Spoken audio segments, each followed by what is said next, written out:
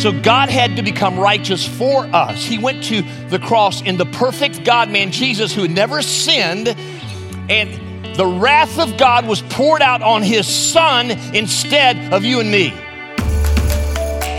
This is Moments of Hope with David Chadwick. For the next few weeks, we'll be taking a break from David's study of the Gospel of John, but today we'll be taking a look at Jesus' last few hours on earth. Did any of his final hours fulfill prophecy from the Old Testament? And how do his final hours impact our walk with him today? Here's David with a message called The Fulfillment of the Prophecy. What I want to do today is to look at these next verses in Luke 24 about the resurrection. The resurrection is the bulwark of the Christian faith. If we don't have the resurrection, we don't have a faith. We are people most to be pitied if the resurrection isn't true. And if you look at the proofs of the resurrection, if you love the Lord with all your mind first and then it goes to your heart, that's because you've probably come to grips with the fact that there are proofs of the reality that Jesus is alive. And they are indisputable. You have people like Simon Greenleaf, who's the founder of the American jurisprudence, of the American law system, and he was a skeptic. He put Jesus on trial. He put his resurrection on trial, and at the end of it, he came to faith in Jesus. Undeniable. If people are really willing to look at the truths of the resurrection. And these people had, and they called Jesus Lord and now have done what he has called them to do. There's another proof that we're going to look at today, and that is the proof of the prophecies in the Old Testament that are pointing toward Jesus. There are 500 plus in all. And if you look at the probability factors of all of those 500 prophecies in the Old Testament pointing in specificity to Jesus, the probability factor is 1 out of gazillions. If you want to be honest with your mind loving Jesus first, you've got to look at all of these prophecies fulfilled in him. Nowhere is that clearer than in the verses we're about to look at in Luke the 24th chapter, starting with verse 44. Then Jesus said to them, "These are my words that I spoke to you while I was still with you, that everything written about me," that's in the Old Testament, "everything written about me in the law of Moses and the prophets and the Psalms," the 3 divisions of the Old Testament in Jesus' day, "must be fulfilled." May I underline must. They must be fulfilled. Then he opened their minds to understand the Scriptures. And that's the way you understand the Scriptures, by asking Jesus to open your mind to what the Scripture is saying. To understand the Scriptures, and he said to them, "Thus it is written." There was a written word of God that Jesus and the Jewish followers of that day followed. We call it the Old Testament. It was written. "Thus it is written that the Christ should suffer and on the third day rise from the dead." Jesus predicted that on multiple occasions, that he would die and on the third day be raised from the dead. "And that repentance and forgiveness of sins should be proclaimed in his name" to where, folks? To all the nations, to all the ethne, to all the ethnic groups in all of the world. This gospel of Jesus Christ is to be proclaimed to all of the nations, beginning from Jerusalem. "You are witnesses of these things." I mean, they'd seen the risen Jesus over 40 days. They'd seen him on multiple occasions raised from the dead. "You're witnesses to these things, and behold, I am sending the promise of my Father upon you." That's the promise of the Holy Spirit, the indwelling power of the Holy Spirit. "I'm sending him upon you, but stay in the city, stay in Jerusalem until you are clothed with power from on high." But the implication is, after that happens, then go into all the nations and preach the gospel of Jesus Christ. So here is the context of these verses. In Luke 24, you see that Jesus had been laid in the tomb. The women had begun anointing his body, as was the custom of that day, on Friday, but at 6 o'clock they had to stop because Shabbat, Sabbath, began. According to Jewish law, they had to stop. So they came back on Sunday morning, early in the morning, to continue and complete the task of the anointing of Jesus' body. But they got there, and the stone that covered the tomb had been rolled away. And they went, "Oh my." A couple of angels appeared and said, "He's not here." And so they ran back to the disciples who had gathered and were probably fearful of their own lives being taken by the Romans. They probably were fearful too. They'd be crucified. But when the women came and testified and gave witness to the fact that Jesus was alive, two of the disciples broke off, Peter and John, and ran to the empty tomb, and they looked inside, and there was something about the way the grave clothes were still in order that they believed that Jesus was alive. They came back then to all of the disciples and the women gathered together, and they said, we saw the same thing. Then the next part of the story is two disciples break off from that group and walk from Jerusalem to Emmaus, their hometowns, about 7 hours worth of walking. And they're talking about what is going on here. Someone comes alongside them and says, what are you guys talking about? And they said, are you the only person alive who doesn't know what's happened in Jerusalem over the last several days? And of course, this person was Jesus. And he took these two disciples, one named Cleopas, I think the other was his wife, we don't know for sure, and he marched them from the beginning of Genesis to the end of Malachi, about all those 500 plus verses that pointed to Jesus. And I can't wait to see that encounter on heaven's YouTube. It's going to be an amazing encounter. Jesus talking to those two guys. And at the end of the journey, they invite him to eat with them. And there's something in the way that Jesus takes control of the evening and breaks the bread that they recognize it's Jesus. When they say so, he disappears. And over the next 40 days, there are many other resurrection appearances, the next one being this one. Those verses where Jesus appeared again to them when they were gathered. And he says to them, why are you doubting? He offers them to touch the wounds in his hands or feet. He says, go ahead, touch. And there's no evidence they did, but it was enough to make them take one step further toward believing that Jesus was raised from the dead. And then in a most remarkable way, Jesus breaks bread and takes some food and eats with them. Now, I find this remarkably wonderful, for that means that Jesus in his resurrection had a material, physical, flesh and blood body. And what the Bible teaches is that what he has for those of us who believe in him, we have. That means that our resurrection bodies will be material, physical, flesh and blood bodies. The difference is going to be they don't age, they don't hurt, they don't cry, and they don't have tribulation. Is anyone excited about that kind of a body? Now, here's what you need to know. Jesus' resurrection was not a disembodied spirit.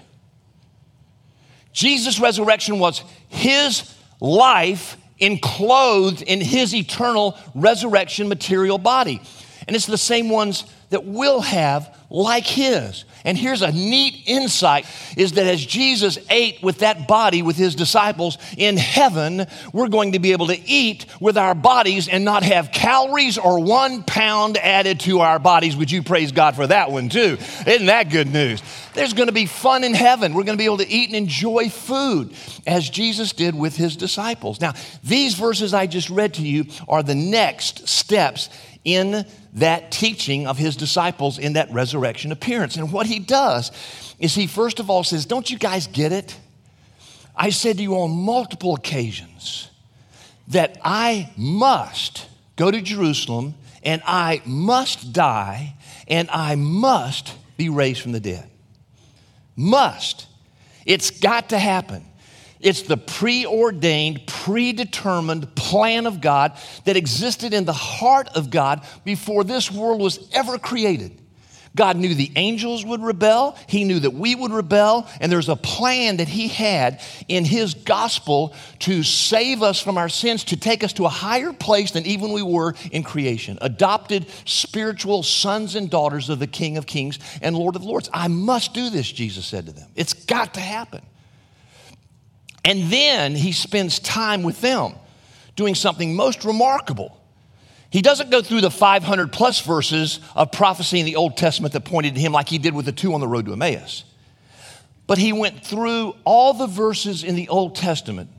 It is written, this must be fulfilled, that had to do specifically with his cross and his resurrection. Are you with me?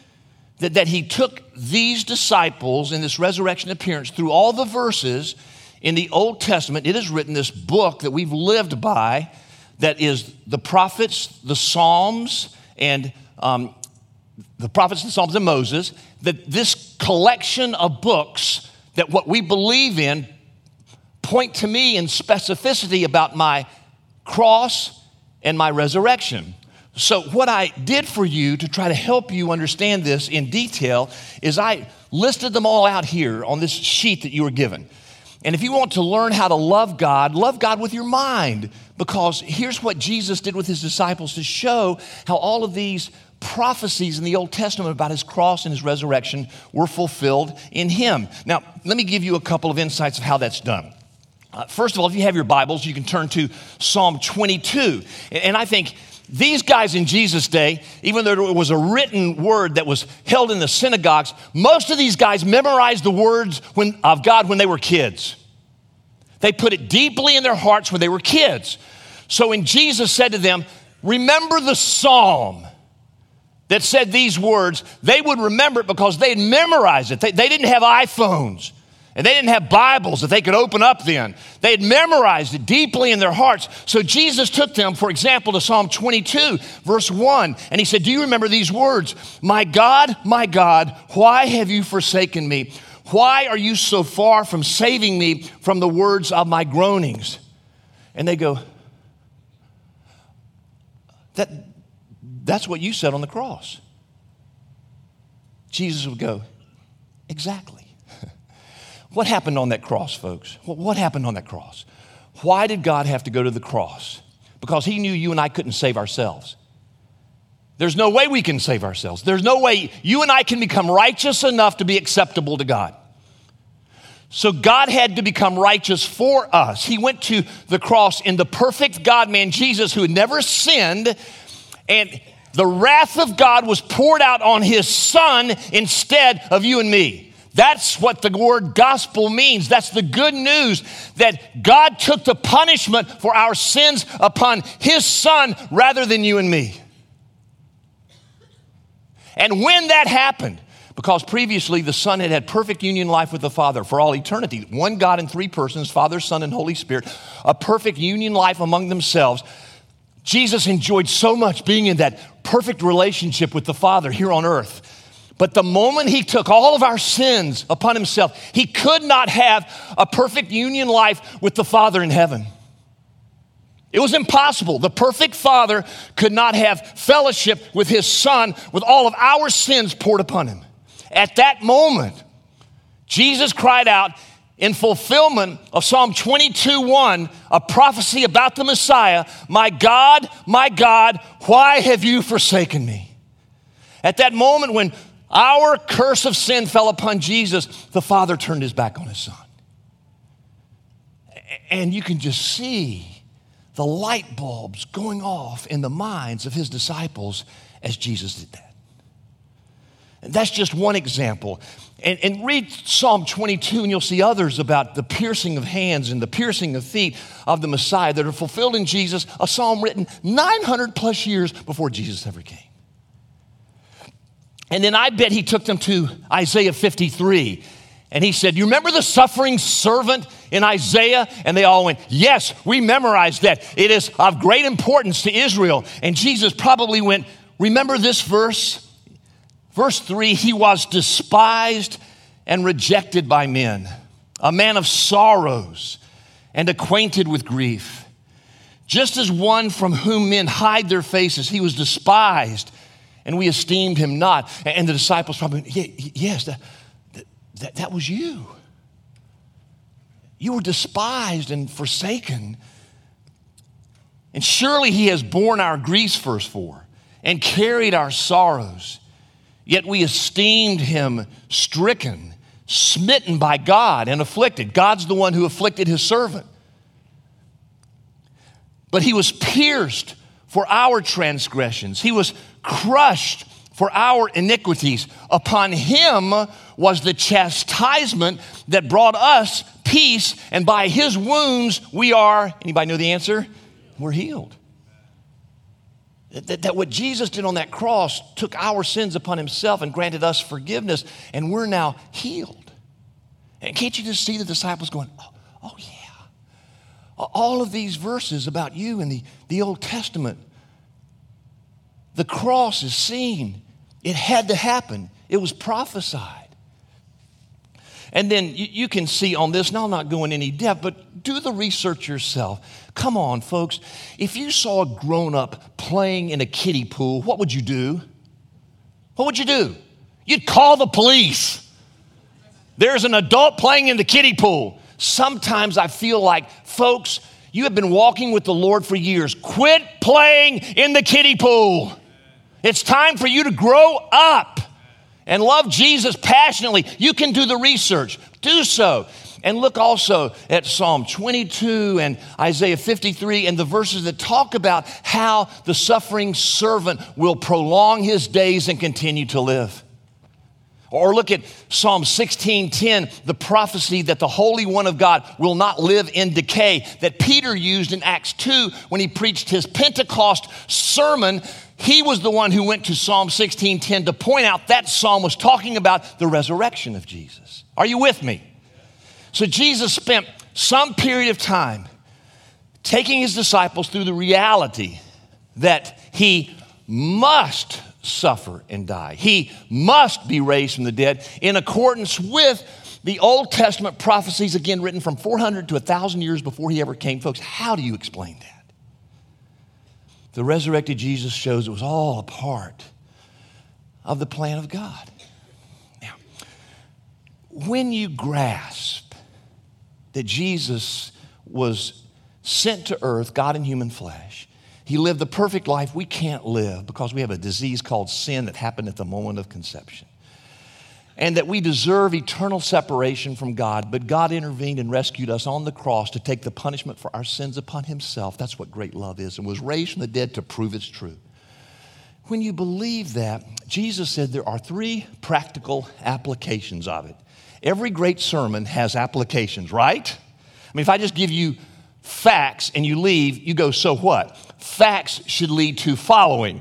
Here are the 3 practical applications Jesus gave to the reality of him coming, living, dying, and being raised from the dead. Here's the first one. There's repentance. Jesus said, when you preach this message, there will be repentance. Did you know Jesus' first sermon was Matthew 4:17, where he said, repent, for the kingdom of God is at hand. His last sermon is teach the world about repentance. It's terribly important. When you understand who Jesus is and when you receive him as Lord and Savior, there's repentance of your former life.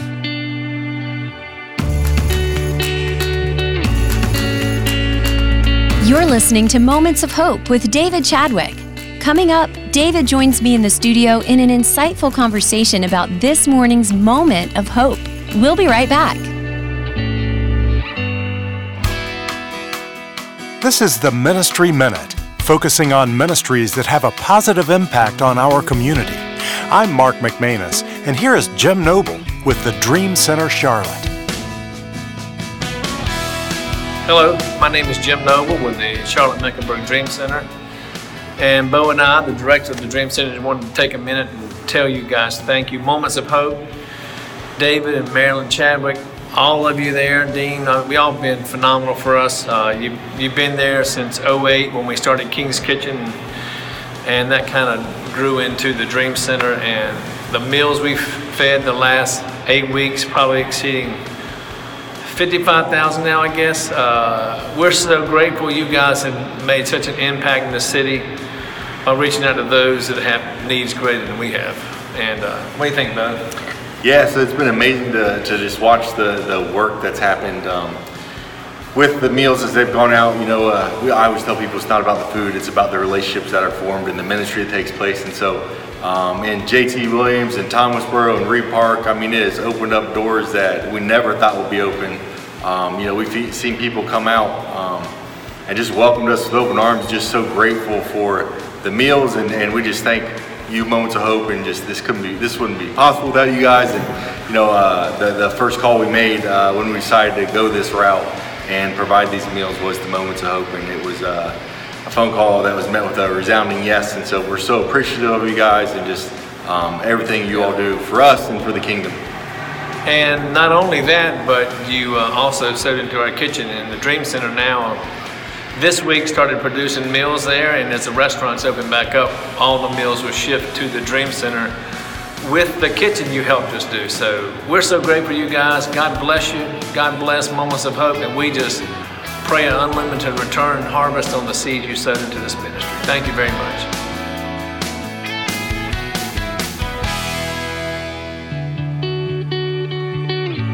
Thanks for listening to Moments of Hope. I'm Jen Houston, and with me is our pastor, David Chadwick. David, thank you so much for joining us today. Hello, Jen. It's wonderful to be with you.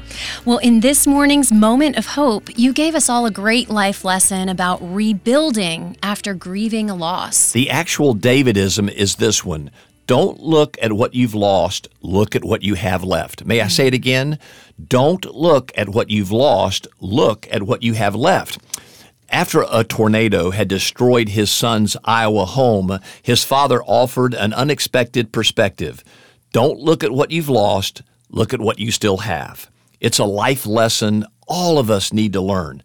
Loss is a certainty in life. We'll all face at different times the loss of things that we love or cherish. It's inevitable, inescapable, a part of the human experience. So the question then becomes, how do we recover after a loss? And here's the answer: rebuild. Rebuild with what you have still left in your life. Rebuilding begins first by grieving the loss, but Christ followers grieve with hope. 1 Thessalonians 4:13, by examining what we have left and then rebuilding our lives on God's firm foundation with the gifts we still have. Become a prisoner of hope, Zechariah 9:12, believing that God doesn't despise the days of small beginnings. It is He who gives us the strength to rebuild, even when life's blows seem to have taken so much away, Zechariah 4:10. Remember this. Don't look at what you've lost. Look at what you still have and believe there's always hope as you trust in the God who is a redeemer, rebuilder, and restorer. This is so powerful, and I can't help but think about Nehemiah and the rebuilding process and the strategy that the Lord gave him, each family coming to a section on the wall to rebuild. I just think that's such a powerful picture of hope for us. It is indeed. And, Zechariah, when he wrote those verses in his book, was talking to a people returning to Jerusalem and returning to the land where they once were but had been deposed because of their disobedience to God. And he was trying to give them hope as they went back and saw the rubble of the temple, the rubble of the walls, the rubble of the roads. And he was saying, hey, look, don't despise the days of small beginnings. Hey, be a prisoner of hope. Hey, start to rebuild. You have been allowed to return. Now make sure you make this city as good or even better than it was before. As Haggai looked at the rebuilding of the temple, he said, we're going to restore the temple to a greater glory than it had even before. I love that. And I love that God is in the rebuilding business as well. We even see him saying these heavens and earth are going to pass away. And people have asked me, why in the world is God going to have to renew heaven? And the truth is because Satan has had access to him to accuse all of us of our disobedience, and God's going to have an eternal Brillo pad, if you will, to scour any stench of Satan's presence in heaven. Wow. But there will be rebuilt a new heaven and a new earth, Jen, as you said, and that should give us all great hope. This is so good. Thank you so much for joining us today, David. Well, thank you, Jen, and all. If you'd go to momentsofhopechurch.org, you can get my daily written Moments of Hope free of charge. Subscribe there from my heart to yours, 7 a.m. every morning to begin your day with a moment of hope. This has been Moments of Hope with David Chadwick, Senior Pastor of Moments of Hope Church. We'd love to have you join us for worship this Sunday morning. We meet at Providence Day School, located at 5800 Sardis Road in South Charlotte at 10 a.m. You can find more information on our website, momentsofhopechurch.org. And while you're online, be sure to sign up for David's daily Moments of Hope, delivered every morning to your inbox. And also check out David's Hopecast. They're both free and available at momentsofhopechurch.org. For David and the entire Moments of Hope Church staff, this is Jen Houston asking you to pray for those who are standing for truth in our state government.